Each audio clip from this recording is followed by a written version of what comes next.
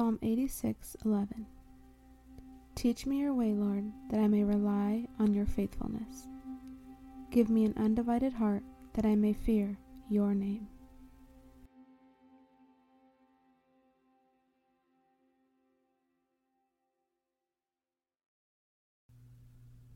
Hello, welcome back to the Undivided Heart podcast. If you are new here, we are starting a study on Galatians, the book of Galatians in the New Testament, and the previous episode gave an entire background of the book of Galatians. So I strongly encourage you to go back to that episode before you listen to this one and listen to the background. It'll give you a wonderful, I hope it is, a wonderful understanding of the book of Galatians. I hope it gives you a good breakdown. And if you have any questions on that, you can always message me on my Instagram page at the.undividedheart, and I can try to bring you any clarity that you may need. So if not, I will pray that you will get the clarity. I don't know it all, and I don't have everything that you need, but God does. So we can always return to Him right when we are lost and confused and need help.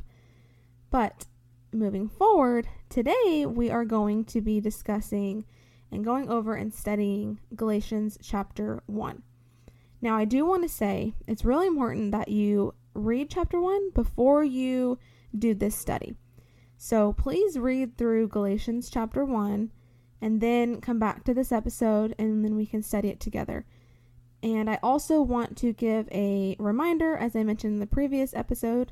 If you heard that already, you know this already, but you can go to my website, which you can access through my Instagram page. Again, it's at the.undividedheart. You can access the website where you can have a written out copy of these studies. So I am doing these podcast episodes for the auditory learners, and not only just that, but for anyone who just wants to listen to review it again, if you've already reviewed it via the website /blog, or just for people who want to listen to a podcast on Galatians. Whatever the reason is, I'm doing this to hopefully help you have a deeper understanding of the book of Galatians. So as I mentioned, we are going to be going over Galatians chapter 1. And so how I'm going to lay out these studies, and you'll see this if you are looking at the physical copy of the study versus this audio one. So we're going to go over helpful facts, and then we're going to go through key reflection verses. So this is why I really encourage you to read through the whole chapter yourself, because we will not be reading through the entire chapter of Galatians on these episodes. We will be doing a study of what we've already read. So to begin, our helpful facts section. So Paul, who was also called Saul, so a lot of people say, Saul converted to Paul, he was changed to Paul, and that's true in a sense. Once he was saved, he became Paul to many people, but it also just depended on the region that he was in. So Saul was his Hebrew name. So anyways, you see in the Bible that he is referred to as Paul once he is saved. So in his letters, he calls himself Paul, and that is a common Roman name. So it's believed historically that it is him calling himself Paul is just a connection with his Roman citizenship. So we can see that, evidence of that, in Acts 16:37 through 38. And we can also see it in Acts 22, verses 25 through 28. So if you want to go ahead and read that, you can see his connection to Rome, and you can see his Roman citizenship. And so it is believed historically that he calls himself Paul in regard to his Roman citizenship. Again, that's in Acts 16:37 through 38. And or Acts 22 verses 25 through 28.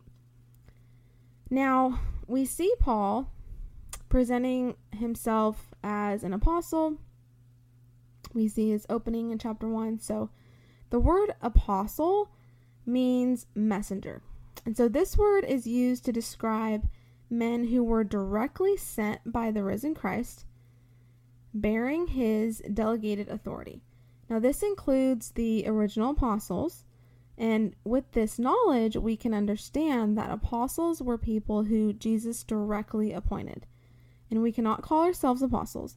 Now I don't know if you follow along on the Instagram page, but I did recently do a post on what is an apostle and do they exist today. So I encourage you to go view that post after listening to this episode if you are interested in learning about if apostles exist today and kind of what the word, how it's improperly used nowadays, unfortunately. So we won't go over that on this episode, but you can learn more about who apostles are and why we can't just call ourselves apostles when we want to. So we will also see Paul using the phrase grace to you and peace. Now he begins each of his letters with this phrase, and the word grace translated in Greek is charis, which means an undeserved act of kindness. Paul uses this word more than any other New Testament writer and gives it wonderful theological significance. So we also see John MacArthur uses the phrase grace to you, and I'm sure many others, and that is what grace means and translated in Greek. So the Greek word for grace is charis, and that is spelled Charis. Now Paul is referring to what God has given us through Christ, nothing by which we have earned or deserve. Now we move forward and we see him stating, him who called you in the grace. So that's in quotes, him who called you in the grace. Now here, Paul is speaking of the grace that we have received through God's initiative by his calling, and not by anything that we have done to deserve it. And this is an unmerited favor. And I can go on and on and on about grace. If I think long and deep, not very long, but if I just really sit here and meditate on grace, I can definitely start to cry, because it's amazing how much grace God shows us every day. But in moving forward, so you'll see the name Cephas mentioned, Cephaas, and that is Peter. So Cephas is the Aramaic translation of the Greek name Peter. So that's who he's talking about there. And then when he says James, the Lord's brother, the James he is speaking of here is not the James that we read about in the Gospels, who was frequently mentioned with Peter and John. This James is the Lord's brother who did not believe in Jesus, but was later converted, and possibly after seeing Christ rise. So we can read about that in 1 Corinthians 15:7. So it's important that we know which James he's speaking of. He's not speaking of the James that is mentioned in the Gospels, who was frequently mentioned with Peter and John. This was the James of Christ's brother James, who at first did not believe and was later converted, like I said. So now moving forward, we're going to go over some key reflection verses on Galatians that we read through Galatians. So if you're not driving, please don't do this if you're driving or if you're doing something that requires your full attention with your eyes and your hands. But if you're able to open up your Bible to Galatians chapter 1, verse 10, we can read together. For am I now seeking the approval of man or of God? Or am I trying to please man? If I were still trying to please man, I would not be a servant of Christ. Now when Paul says still, so where he says, if I were still trying to please man, he's referring to his life before he was saved. And while he was a Pharisee, he was working to earn the approval of all the other high priests, and that was how he lived his life day to day. So he was constantly working for the approval of man. And now he addresses that, and he's helping us realize that once he was saved by God's divine intervention, his heart was radically changed to work solely for the glorification and approval of God and not of man. So I think it's just really incredible that he exposes that and he writes about that, and that's something that oh my goodness, I can't even tell you how many times I have to repeat this verse to myself, because I mentioned in the previous episode, as humans and in our flesh, we're constantly trying to please man. And I have to always remind myself, if I were still trying to please man, I would not be a servant of Christ. Selena, you cannot serve Christ and please man. They don't go together. It can't happen. So the question that I have in regard to this verse is, do you live your life for the approval of God or of man? And I just want you to ask God to give you the wisdom to search your heart and see if there are any ways that you live for the approval of man. If we are living for the approval of anyone other than God, we are not truly acting as servants of Christ. So that's something that I really want you to think on today and for the rest of your week. Am I truly trying to live for the approval of God, or am I trying to live for the approval of man in the things that I do? Am I working to please God, or am I working to please man? Now, in moving forward, okay, so we went over Galatians Chapter 1, verse 10. Now, another key verse that I want us to focus on is in Galatians Chapter 1, verse 16. So if you're able to turn to Galatians Chapter 1, verse 16, we read, in quotes, "was pleased to reveal his Son to me, in order that I might preach him among the Gentiles. I did not immediately consult with anyone."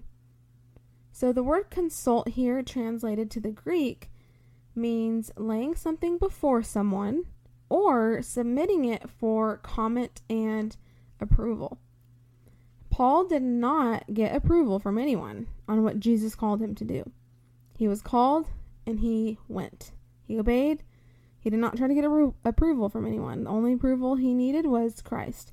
And he saw Jesus. He was saved by grace. He knew he was real. He believed and he obeyed. He didn't seek the approval of man. He did not doubt, and he did not try to talk through his experience with anyone. So when you read through God's word and when you pray, when you know that God is asking for your obedience, and God's always asking for our obedience through his word. When we read scripture, that's God asking for our obedience in so many different ways. Do you consult with anyone to get approval, or do you just simply obey? Do you try to consult with yourself and try to find your ways out of it? It can be hard as humans to simply obey, but this obedience is faith. And it's incredible how much faith God granted to Paul, that he was able to so boldly obey. And I pray so much that God would continue to give me just a desire to obey him, that I can do it boldly and without hesitation, because goodness, in our flesh it can be so hard. But that is true trust, and that's true love for our Father. Obedience without wavering is true love for him. So that is something that I really, I pray that I can do more, is that I can just be unwavering in my true love for my Father. Moving forward, I want us to also focus on Galatians chapter 1, verse 24. So if you can also go to that verse if you're able. If not, then you can just listen. But it says, "And they glorified God because of me." Now, the first thing that came to my mind when I read this and when I was writing this study and reviewing, and I thought to myself, when I look at my life, is my life evidence of God's glory, or does my life point to myself? So my question to you is, when others look at your life, does it reflect God or some kind of glory for yourself? When you accomplish something, when you overcome, when you succeed, Do you point to God and give him the glory for your success, knowing fully that he is the one who allowed it? Or do you glorify yourself and consider your success done by your strength alone? God is in control of all things, and all good things come from him. So are you giving him glory? Are you giving him the glory that he deserves for the good that comes out of your life? James 1:17 says, every good gift and every perfect gift is from above. Every good gift. So I just pray that your life would be evidence of God's glory. That your life would point to God. And in seeing you live your life, that others would look to God and see how big he is and how good he is and how gracious he is. And that if anyone would try to bring you praise for the good that you might do, I just pray that you would turn it right back to God and say, hey, praise God, because without him, I'm nothing. Every good thing that you see in me is from him. So glory to God. I pray that we would be able, as women of God, to point to him in every good thing and every bad thing. I pray that we would point to him and bring him glory, because he is in control and he is so good and he is so kind. So I hope that you have enjoyed chapter 1, and I hope that you've enjoyed these last 2 episodes on Galatians. As I mentioned, we'll be going through each chapter, so the next episode will be a study through Galatians chapter 2. Until next time.